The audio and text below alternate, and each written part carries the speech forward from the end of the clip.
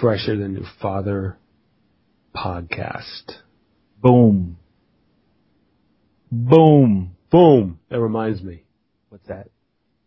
So, I was kicking it in last weekend in various parts of Brooklyn, and I'm walking up the street out on Fifth Ave, way south, down near Bay Ridge, and look across the street, and there's like it's one of these like kind of, I don't want to say shady, but one of these electronic stores. They sell video games, they sell various doodads, electronics. Doodads. You know what I mean? Like doodad electronics. Yeah. Like maybe last year's model, maybe some like overpriced watches, maybe some cheap versions of like a Game Boy. I don't know. Stuff like that, right? It did say video games on the awning. But the name of the store? Boom. Boom? Boom. Boom. I thought of you.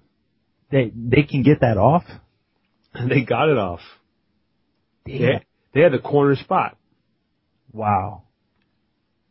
They got choice spot, choice name, boom. Boom. That's just hate right there that I just came with. What episode is this? I have no idea. I'm about to figure that out. I should know this off the top. Episode 42. 42? Yeah. It's a powerful number.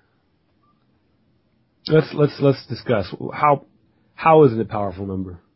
Well, when you think about it, I can't manufacture that. But I bet you when we turn 42, it'll feel powerful as fuck. Powerful age. 2 plus 2 is 4. Yep. So 2 into 4. 4 divided by it's powerful because it's there's some kind of synthesis between the digits. I don't know what the fuck that means, but it sounded cool to say. You know what I mean? The 2 from 4 creates 2. Exactly. If you had 2 2s, you would get 4. Yes. But if you have 4 2s, you have 8, and then that veers off course. So we'll just stick with... Except that 2 times 4 is 8. It is 8. That's kind of what you just said. Anyway.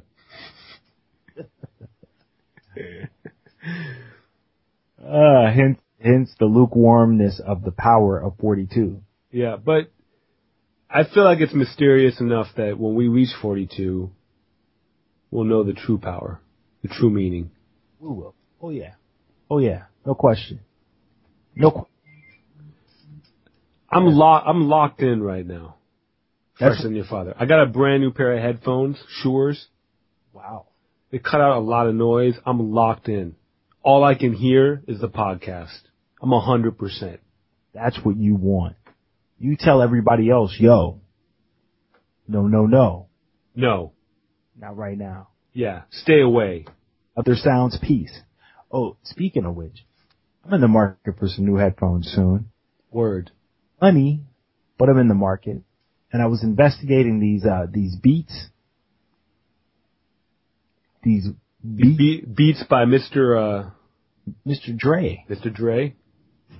Dr. Dre.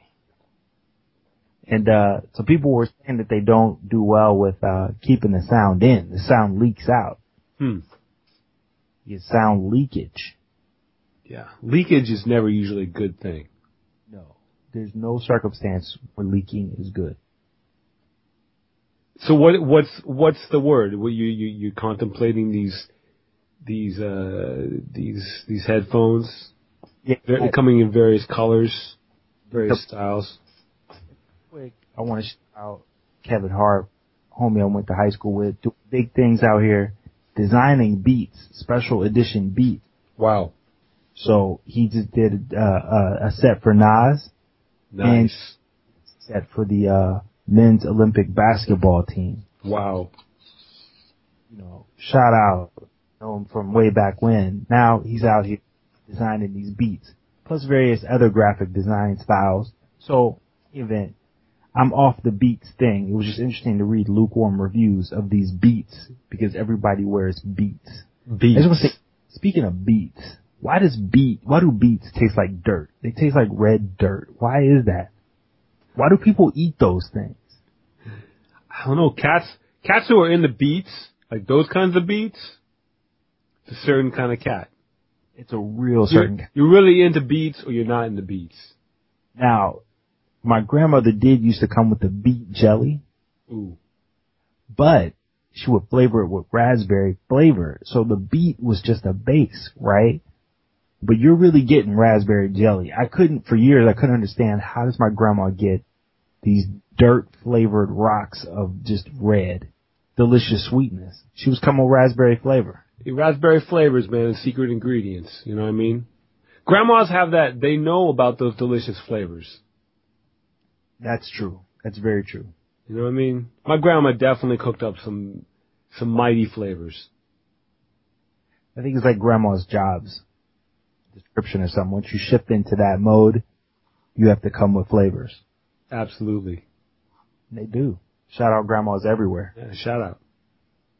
So I'll keep the listeners, both of you, posted. If I can at some point afford headphones, I'll let you know what I get. Although at this point my daughter is obsessed with my glasses, so I should probably buy another pair of glasses. Is that a reason to buy another pair of glasses? Oh, dude, it's just a matter of time before she breaks them. Word. Or I break them trying to keep them away from her. But the listeners care about these things. They care about these beats. Did I ever tell you about the guy? I feel like I might have mentioned this. This guy emailed me when back in the MySpace days, and he was hype. He was hype about music, beats. He came with some guy from Germany, all caps email. Beats, breaks, loops. That was it. That's all he said? Yeah. Wow. I wonder if that was just all he could write. He was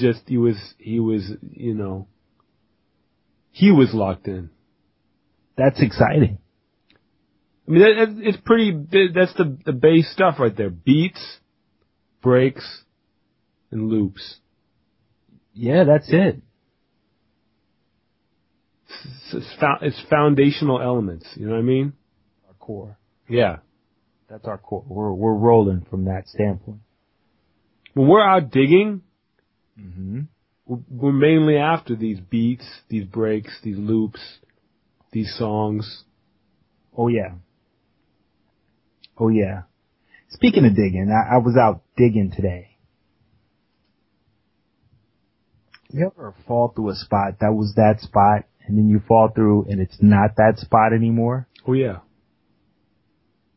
It's so disappointing. It gives you a headache almost. It's like, so this is the spot that I fell through and on the humble caught double vinyl clean copies of Tribe Called Quest's first 3 albums. Word. Right? None of them were more than $8. Just mad on the humble. Boom. Boom. So it has a special, you make a come up someplace. It has a special place in your heart. Yeah. You carry it with you. So it wasn't my favorite day today. You know what? I hadn't been to this spot. I'm falling through that spot. Check with the homie. Is the spot open? Spot's open. I'm there. Boom. Boom. And it was lukewarm is the only way I can describe it. So lukewarm that I thought, this Jermaine Jackson from 79 for $1 might be worth going for. Yeah. That's the trap. And you're desperate. Yeah. You want to make a come up. Want to get something. To be fair, in this day and age where my ears are, it's legitimately possible that Jermaine Jackson might have not like deep funk or hard break necessarily, just like a little boogie. You know what I mean? Mm-hmm. For $1, why not? Yeah. Yeah. And right next door is a vegetarian Chinese spot. Uh-huh. So I hit up the wife for dinner. What do you think? She says, cool, let's do it. Bet. All the meat dishes on the joint, on the menu, Mm-hmm. vegetarian. Now, as you know quite well, this can work well. Mm-hmm. You have spots. In fact, there's the spot, right? We got the spot. Yeah. Been to the spot and come away like, yo, this was not acceptable. It was not? Wasn't. Ugh. I mean, it was alright. It was alright. It was lukewarm. Yeah, yeah. I hear you. I've been to those spots. It was a lukewarm afternoon, man. Lukewarm. But I did come away with a joint that might be okay. I don't know. I haven't listened to it yet. This Freddie Hubbard, A Soulful Experiment. Oh, yeah, that's a cool album. That's a good album. Okay. Yeah. Okay. Nice. There it is. A little come up. A little something. We're okay for ourselves out in these streets. Yeah. Yeah. Yeah. Tell me something, Ian.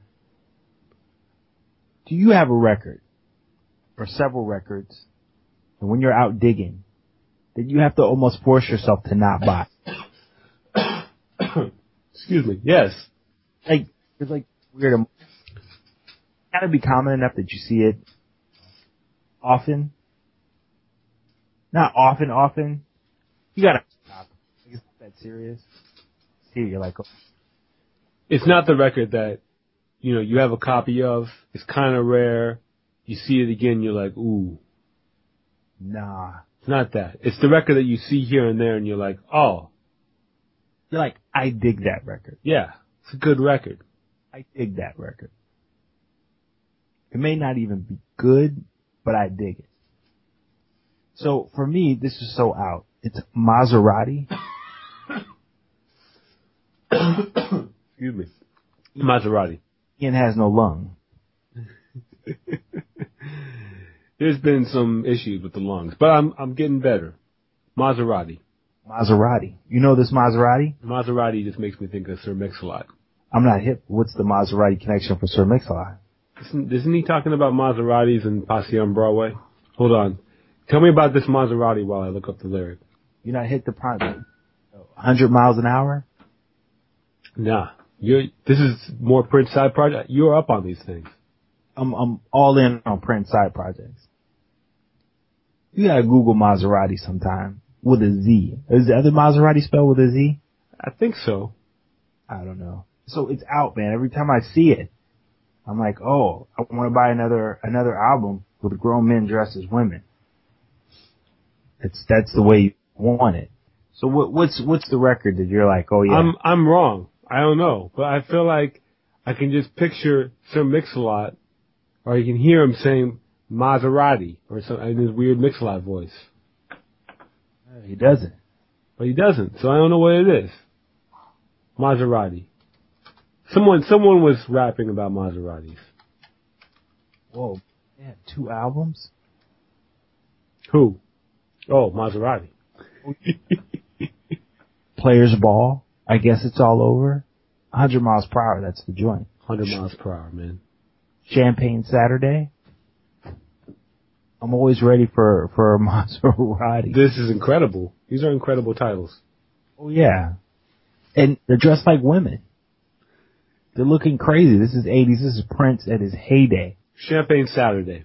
I'm looking at the original band members. Craig Screamer Powell played guitar.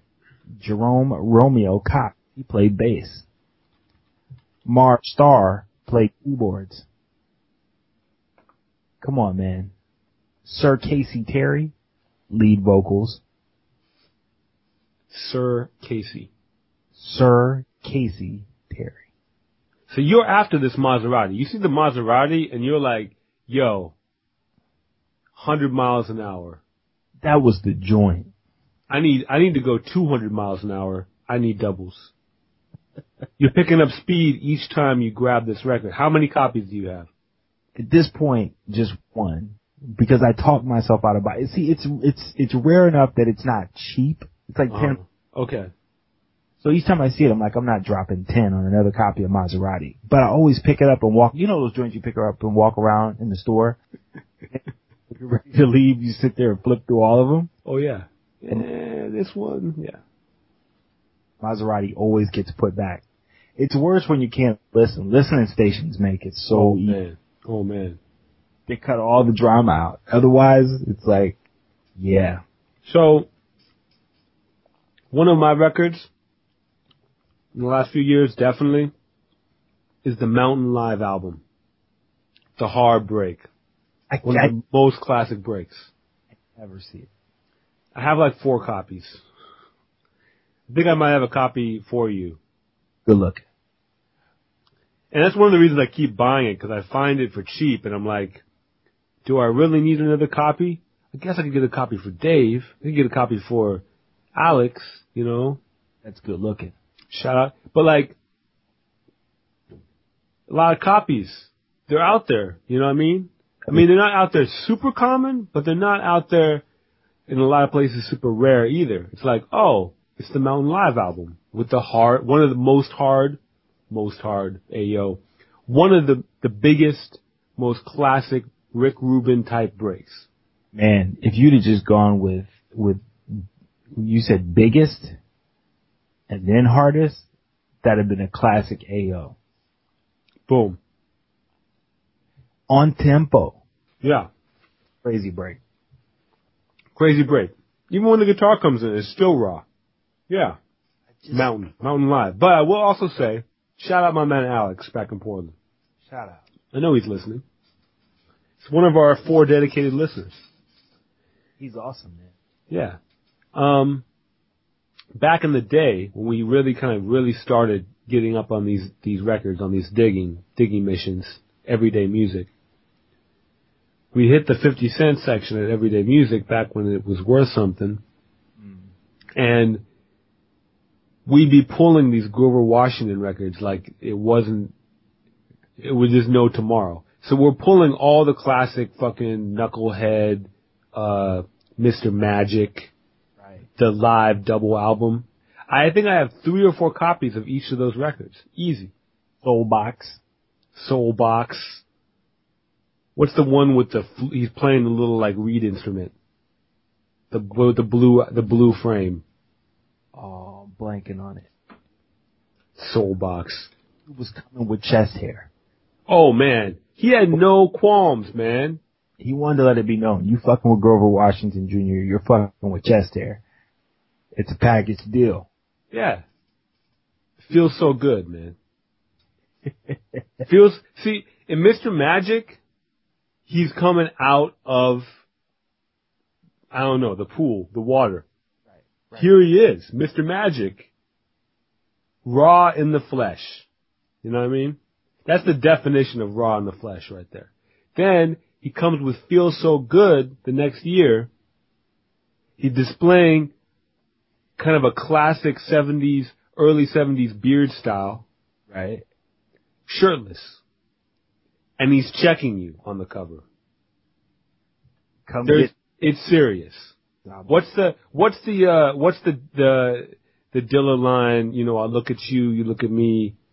Oh yeah, look at you, look at me. Look at me. You doing it. If you look at that cover, he's looking at you. Look at me. Here I am. Feels so good. Feels so good. You know what I mean? There's nothing else to be said. He's just letting folks know. Then he came with A Secret Place. I'm not sure. I wasn't real hype on A Secret Place. He came live at the Bijou, which had a classic joint, Saturday night, classic break, premiere. A word. I'm just kind of running through it. And one more. He came with Reed Seed. Reed Seeds. Yeah, I misplaced my Reed Seed. I was actually just looking through. It's that classic cover of Lauren's Dance, Tribe Called Quest Break. Oh yeah. Shout out to DJ Center. Oh, got me. No question about that. Grover Washington, man. Grover. And his name's Grover, man. It's a sweet name. Yeah. And for a while, also, because because Sly Stone Fresh is one of my all-time favorite albums, there was a moment when I was copying it like a maniac. Like if I saw that, unless it was a really busted copy, I'd cop it.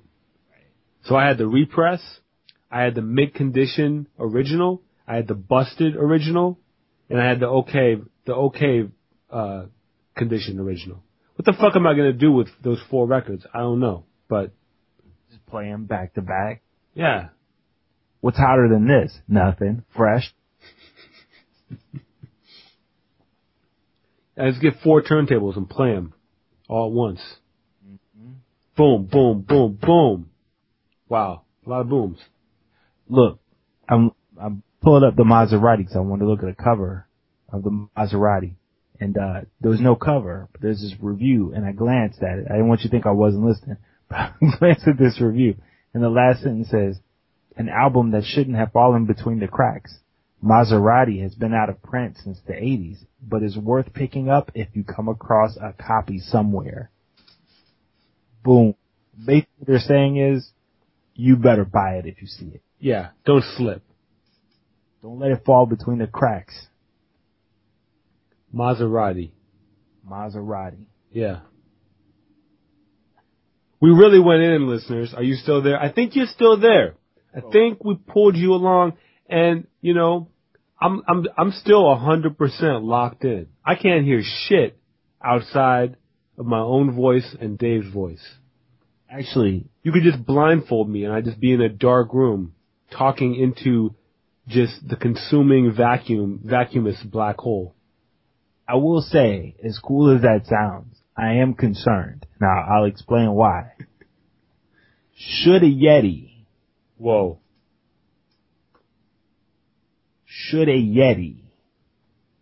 fall through, you wouldn't see the Yeti. It's true. They are out there. They're out there. Especially this time. Like it's winter time, Abominable Snowman comes out, and people are all like, oh, it's cool because, you know, it's Abominable Snowman. And they don't really do the knowledge and say, oh, it's a Yeti. They just say, oh, Abominable Snowman, that's nice winter time, you know, Frosty the Snowman, it's all good. No. So that's all. I just am concerned. I don't want the Abominable Snowman showing up, needing to get served, and being able to casually walk through your home and leave. You never know. But, that's all. Otherwise, I'm glad you're locked in. I'm locked in. Listeners need you locked in. But are you ever not locked in? I feel like you're always like, you're fully here for these listeners. I love you, listeners. I'm tempted to start singing songs, but I'm going to slow up here. I'm going to slow up right here. Let me ask you something. Yeah, here I am. These NBA games are underway. Young men are out, playing with, passion, enjoying, the sport passed down by, Mr. Naismith. That's right. And, as I lament the Cavs drafting, Jamal Crawford 2.0, your Blazers have enjoyed the stewardship of Damian Lillard. I'm curious what's been your take on the Damian Lillard experience so far. I mean, I think my take is whenever I get to watch it, it's incredible for the most part. I think is there another rookie that's playing as well as Lillard? No. Yeah. No. The problem really is that here he is. He's a rookie. He's playing really well. No one else on the team is consistent. He's the most consistent person on the team, and he's a rookie. That's the fundamental Blazer flaw, in my opinion. Hopefully this isn't salt in the wound or anything, but I just find the Blazers, it's been the most curious slip into mediocrity that I can remember. And I don't really understand why that is. You know what I mean? Yeah. I mean, I honestly think a lot of, I'm trying to think about the last 20 years of Blazer basketball, and just think about, front office cats, like just the culture of the team or the culture of the organization. And like, I feel like something's happened, you know what I mean? In the last 10 years, there's been too much fluctuation. I feel like cats have gotten fired, cats have gotten traded, cats have come and go. I mean, obviously there's been the unfortunate happenings with Brandon Roy and Greg Oden, but like, I don't know. Like, Blazers made the playoffs every single year for like, I think, it was like almost 20 years straight, 20 seasons. It was something crazy. It was like 17 seasons straight or something. And then it just stopped. So, the Blazers, man. Blazers. I can't call it. Can't call it. That's how it's been with the Cavs, man. I can't man. What that is. I mean, the injuries, sure, but that's a weird team, man. But why is Anderson Varejao just been out here smacking people in the mouth? Boom. Smacking them right in the grill, right in the teeth. Like, you're not as good of a basketball player as me. Boom. Is this the ongoing segment? This is vent about our team's mediocrity segment? It's gonna change. One day it's gonna be, but no, we're too paranoid. Like, if they were good, we would have good they are. Probably not. I'd be too terrified of a jinx. I didn't mean to cut you off. It's gotten to be repetitive. Repetitive is not the right word, but it's unfortunate. It probably is repetitive. It probably is repetitive. I wonder if one or two of the listeners would chime in. I wonder if is there another team who's mediocre we could talk about? The Indiana Pacers. You know who I'm happy though that they're middling right now is that team from LA. Oh, that's a lot of fun. Yeah. What do you think about this whole big boy pants?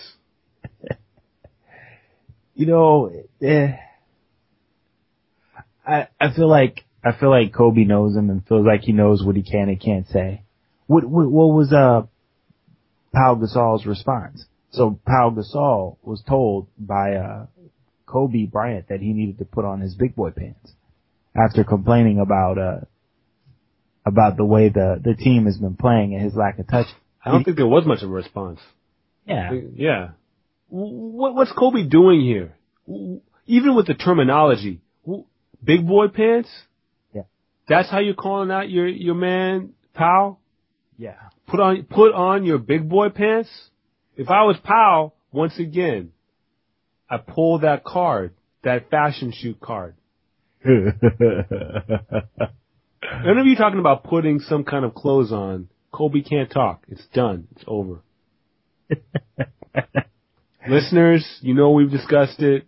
Google it. Kobe, fashion shoot, Quaker Oats. You know what it is. Must be seen. But big boy pants, man, not a high level diss. No, it is in and of itself kind of childish. Yeah. So I just wanted to comment on that. Yeah, but your point is the most critical point of all. Nobody gets to tell anyone to do anything in regards to clothes after having donned a pilgrim outfit. That's right. If you come pilgrim. Yeah. Once you go with the all white pilgrim, it's done. Right. You're out. I want to bring it back to a past show. Longtime listeners know that I think it might have been a year ago, we discussed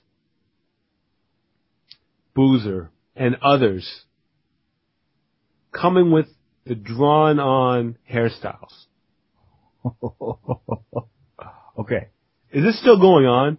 I haven't seen it recently. I haven't either. Yeah. I haven't, no. You can't do that, though. No, you can't. And we went in on that. We had a good discussion. But I wanted to check in because I wanted to make sure that people weren't still trying to do that.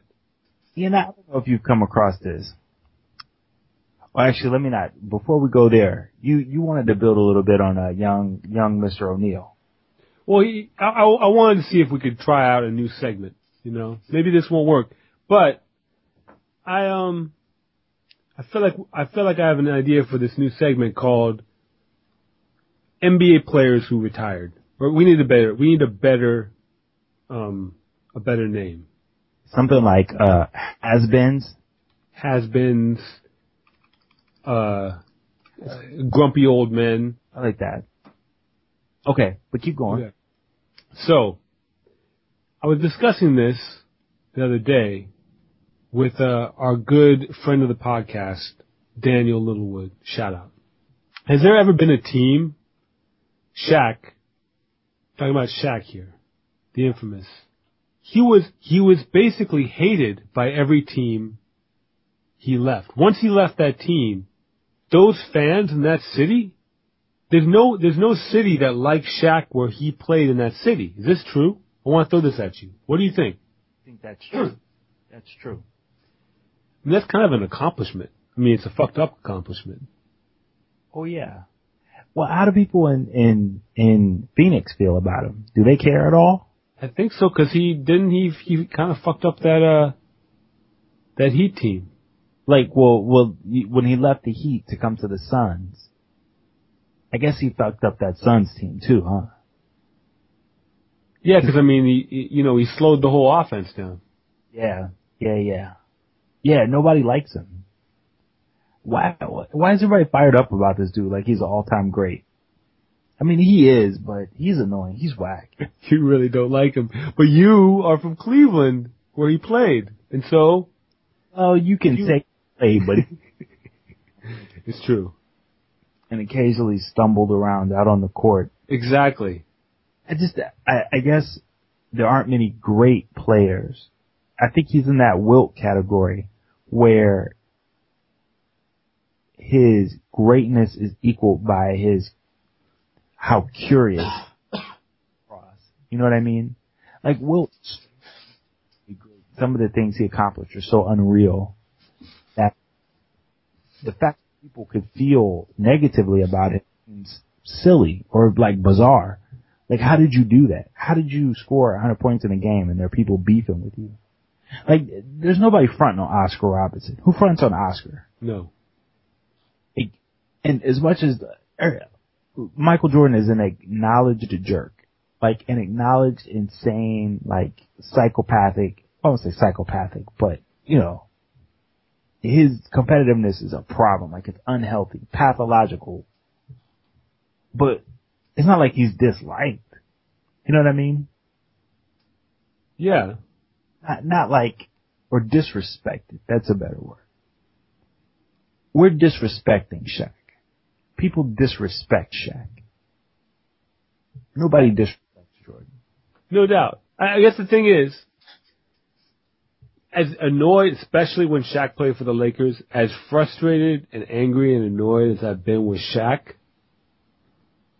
I actually think he is one of the greatest centers to ever to play the game. And I also, I don't find him, I don't have this, I don't want to say hatred, but this kind of like, this residual, like, and everyone I know that is a fan of one of those teams, oh, they can't stand him. Miami people can't stand him. Laker fans hate his guts.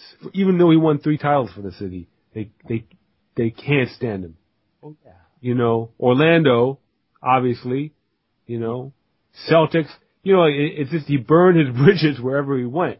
So I don't know. But I hadn't really thought about the fact that he went to all these different teams, and yet, by the time he left a lot of disgruntled fans. He did. Yeah. He sure did. If I could, I would punch him. There you have it. That's episode 1 of Grumpy Old Men. I actually was thinking that this segment could be more about obscure players. Yeah. Rather than the big stars. But I just wanted to start with that Shaq question because it was lingering, it was out there. It had been discussed by other, fellow curmudgeons. And I wanted to, bring it on into this sphere.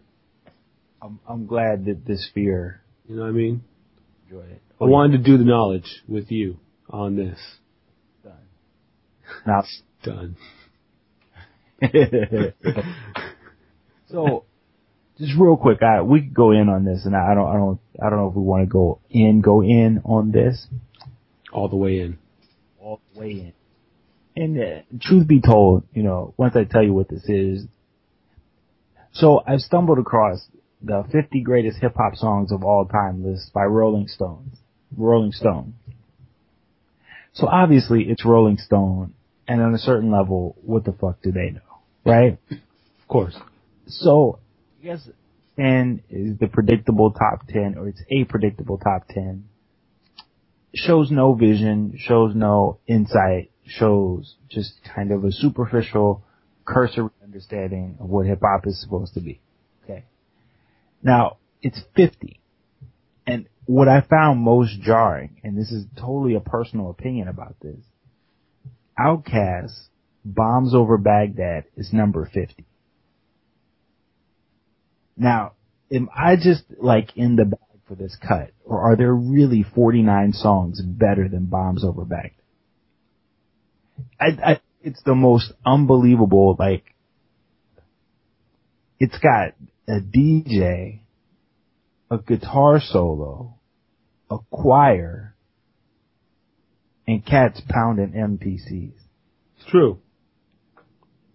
I think it's visionary. I mean, I'm not gonna, I have thought it's the greatest hip hop single of all time. I just think it accomplishes everything hip hop ever set out to do.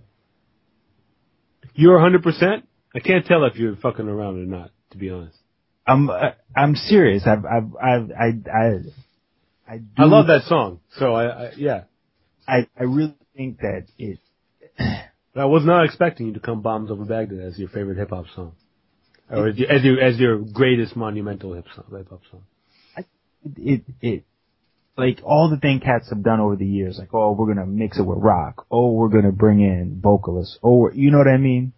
They did it all in one track and made it this overwhelming, it's like they took the whole Public Enemy, we're gonna make a wall of noise, and we're gonna cram it in your face, but they made it so musical and they made it work. It's an incredible song. It's an incredible achievement. And so, I'm not going to sit here and tell you that I think everybody should have it as number one, but having it at 50 voids the list more than what they have as number one or whatever. But now that you brought that song up, I'm going to have to go here. What are they singing at the end of the song? Oh, I have no idea. It's one of those lyrics. It's kind of a mystery. I was wondering if you knew, if you had any idea. Let's look at Rap Genius real fast. Listeners, stay with us. We're out if here. you know this song, they're not coming. They punked out. Wow. Gotta come with that extended version. Dun, dun, dun, dun, dun, dun, dun, dun, dun, dun. They're singing at the end, and there's the cuts. Those cuts, Mr. DJ went in on those cuts. Gosh. He really went in. That's a monumental song. I'm glad you brought that song to the listeners. I go revisit it, and partly I'm colored by the ridiculous video, but the video was ridiculous and it was great, and so now I ask you, because I feel like I'm putting you on the spot, but I feel like you can get the answer to this in about 3 guesses. What is the number one greatest hip hop song of all time?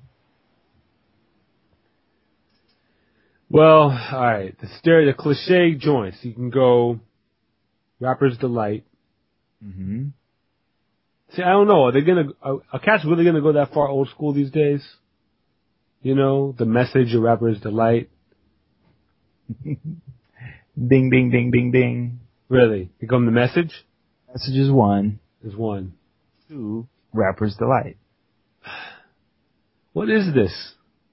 3, Planet Rock. Okay.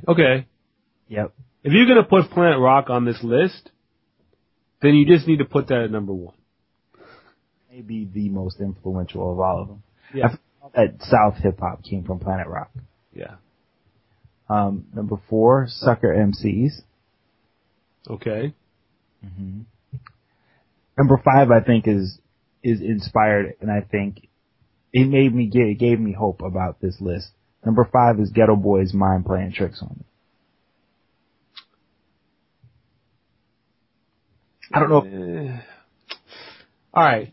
I give it to him for putting it there, but because I'm going to hear what's number 6 and 7 and 8 and 9 and 10, and I'm going to be like, those songs aren't better. Yeah, get out of here. Mind Playing Tricks on Me, number 5.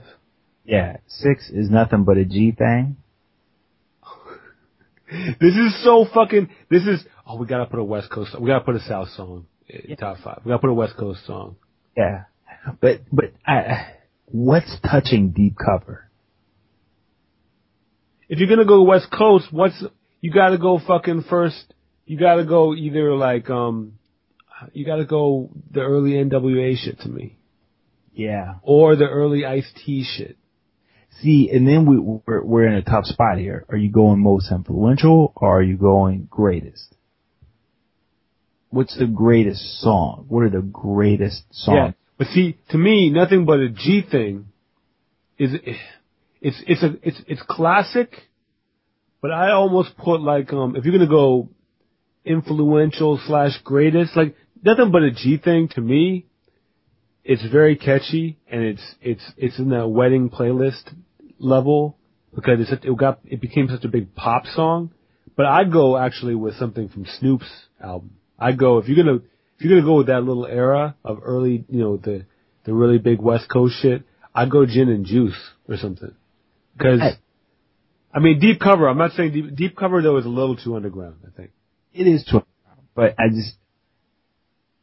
Snoop's verse, and part of it is that moment, like, when you see somebody great or hear somebody great for the first time, right? Yeah. And it was like, who the fuck is that? You know what I mean? Yeah. Like, there's moments when I saw the Digital Underground video, Tupac, Go Ahead and Rock. There were moments. Yeah. Okay, and creep with me. Okay. Yeah. Right. But I agree with you. I think that Snoop album gets overlooked for how just brilliantly produced it is. It's just a great record. We don't talk about it enough. All right, 7, Fight the Power. Again, that's not Public Enemy's greatest song. No, that's not at all. And 8, Juicy. Again, not Big's greatest song. Yeah, although I was listening to Juicy the other day and I was like, wow, Juicy, man. I mean, it's great. But it's great. I actually am more angry about Fight the Power being the one in there. Like, that's just so fucking cliche shit to me.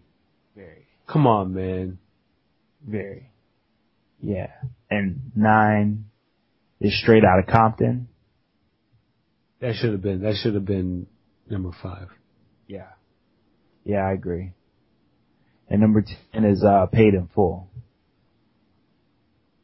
These cats that write these things, yeah. Yeah.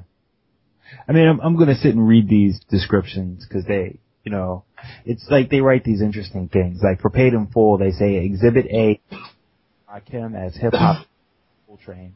His incandescent thought bubble rap, barely a minute long, is all iced flow and slide beat dodging, a good versus evil meditation that calmly frames thug life inside real life economics and a novelist's eye for detail. That was all one sentence, and I left out the lyrics. Thug life. Thug life. The primordial beat taken from Soul Searchers Ashley's Roach clip. Okay. Yeah. So, you got Wu-Tang as 11 with Cream. They Reminisce Over You as 12. I'm not going to go through and read the whole list, but first Beastie Boys is Paul Revere. I can appreciate that. Yeah.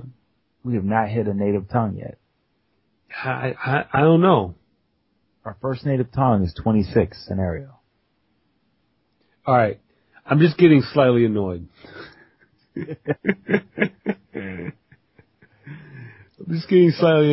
But I mean, just do a list of like the most successful hip hop songs, and then do a list of the most influential, and then do a list of I don't know, or do the list of the most lyrically influential and the most fucking culturally influential. I don't know. Doing the list of the greatest, it's always just going to be on some bullshit. It is. It is. Because, you know, I mean, Paid in Full is essential, but I always thought Mahogany was pretty amazing. Oh yeah. Well, I mean, but I mean, if you're looking at like, again, influential, yeah. Rakim came out and cats were like, oh shit. Oh sure. Nas came out and cats were like, holy shit.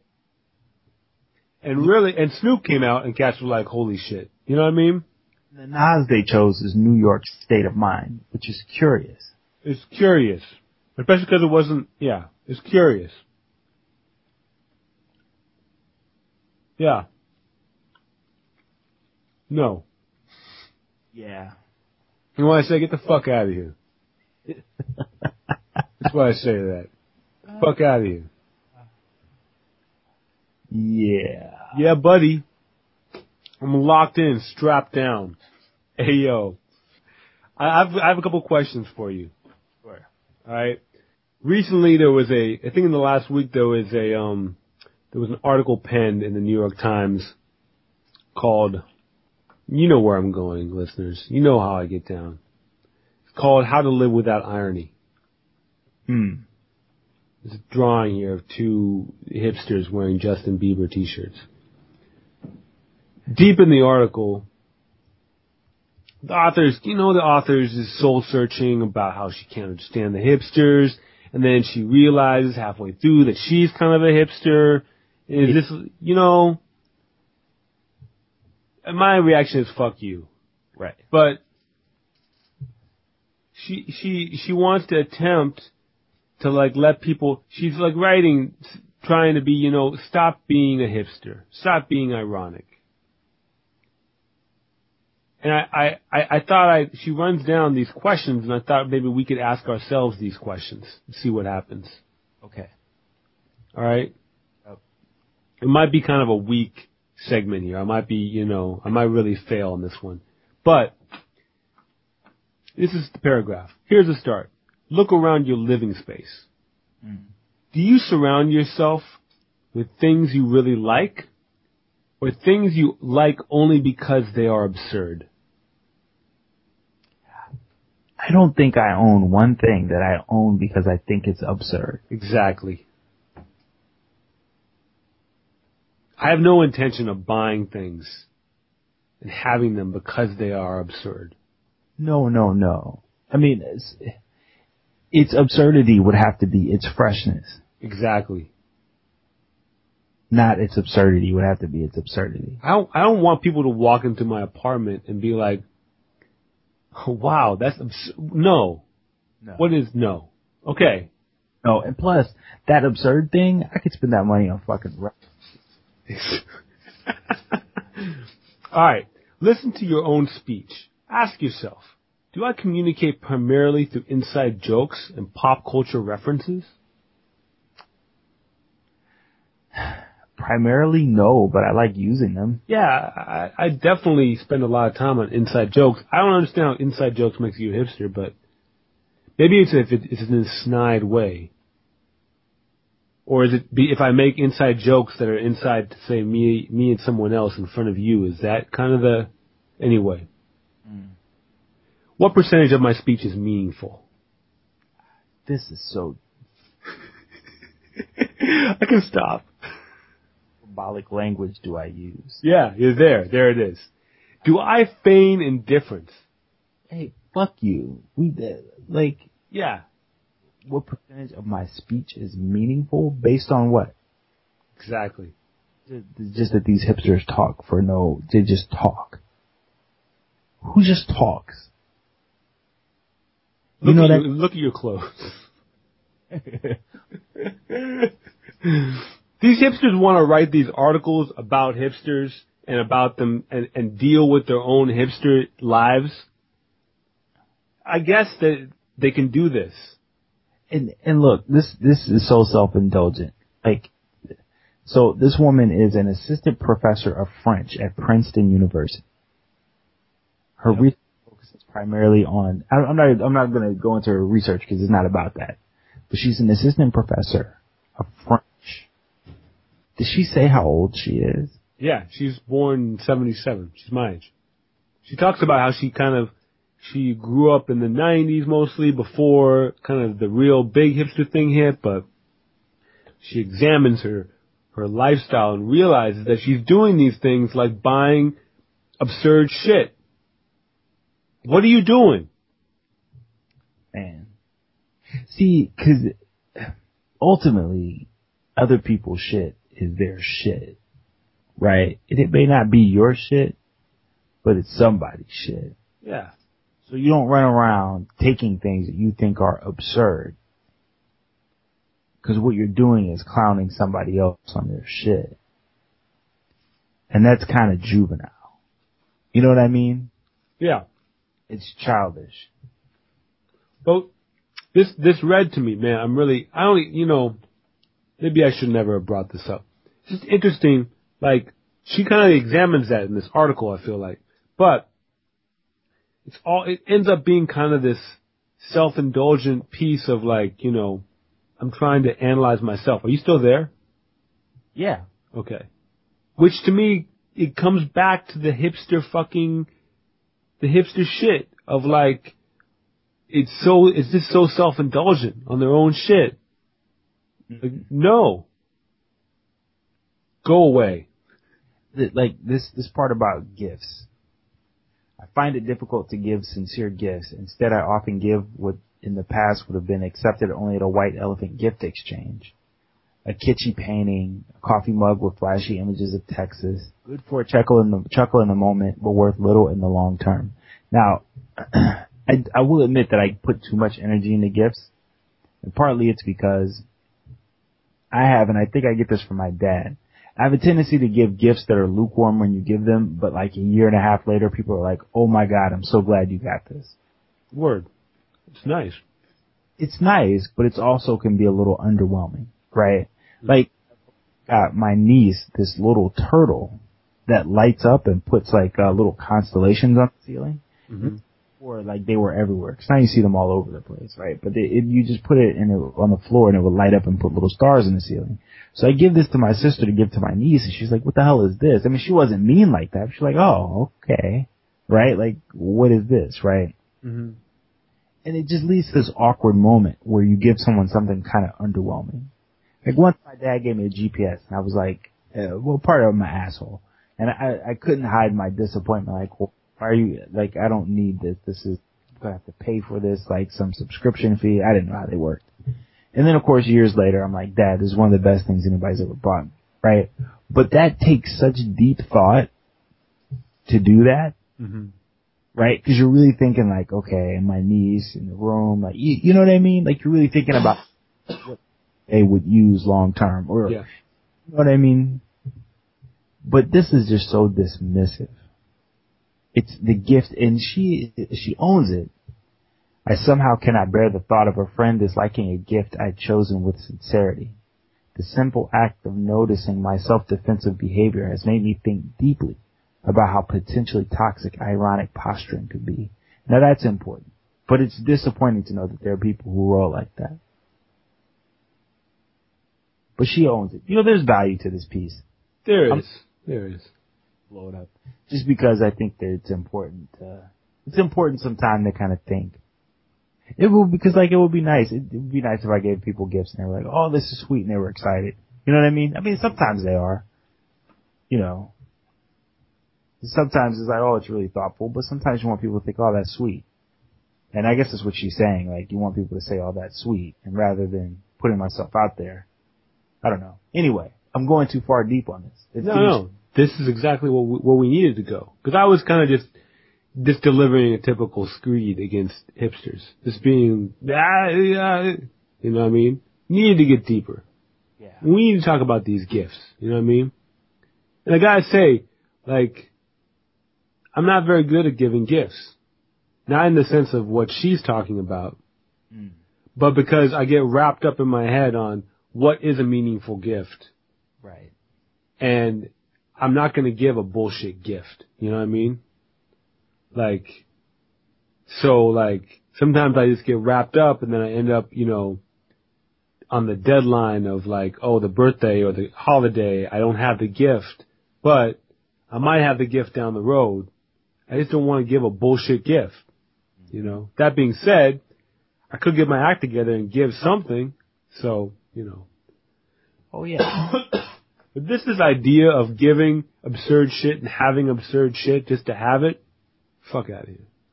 I think it's time. Now, I'm really gonna switch it up here. Okay. I don't even know if I'm ready to read these lyrics. This is definitely an Ayo song. Okay? I don't even... We're gonna go in. Alright? We're talking about EPMD. EPMD... Well, the EPMD made a classic song called Get the Bozak. Right. I was just talking with the wife yesterday about the Bozak. She was not familiar with the Bozak. The Bozak. She thought I was making it up. I'm sorry, continue. Get the Bozak's classic. Basically, they go... I could read Get the Bozak, but I'm going to go even deeper with the Bozak, Ayo. At the end of Get the Bozak, Eric Sermon even comes with one of his classic singing styles. Yeah. You know what I mean? Get the Bozak, Yeah, it's classic. Go look it up. So hard to explain it to wife, but go, yes, okay, yes. Then in the next album, they came with a song called Mr. Bozak. Mr. Bozak. I admittedly, when I bought that tape back in the day, I never really deeply listened to Mr. Bozak. I knew some of the lines. I figured they were just talking about some sex. Right. Then I realized recently that it's actually PMD talking to his dick, talking to Mr. Bozak. Right. I'm sorry, I quickly Googled Bozak. Yeah. Urban Dictionary defines it as the sack-like structure that holds the balls. I'm such a 12-year-old. All right, I'm sorry. Go ahead. This is going to be real. Wow. All right, so wait, the second definition is phonetically, it's your ball sack, not the rest of the three-piece set, just the sack. And used in a sentence, it is, get off my Bozak, biatch. Used in a sentence. Used in a sentence. Here it is. Okay, we're going to use it in a couple of sentences now. You ready? Mr. Bozak. Good morning, Mr. Bozak. Time to wake up the nuts. For what? To hit the shower, so I can wash the butt. Damn, word life, I had a blast. Last night was crazy. It was ass for days. Nuts. And a full tank of gas. Golly gee, word P, tits and VD. Pussy kicking louder than my Alpine Benzie. Wow. Fox, yes. Fresh, sweet like gumdrops. Pay me like Oprah. And know when the cock block. Slow down, big fella. I think you're gassing me. Why? P, get off my big dick. Chill. Stop harassing me. Your dick? You mean my dick. And don't forget. Now let me scrub that head because it smells like fish.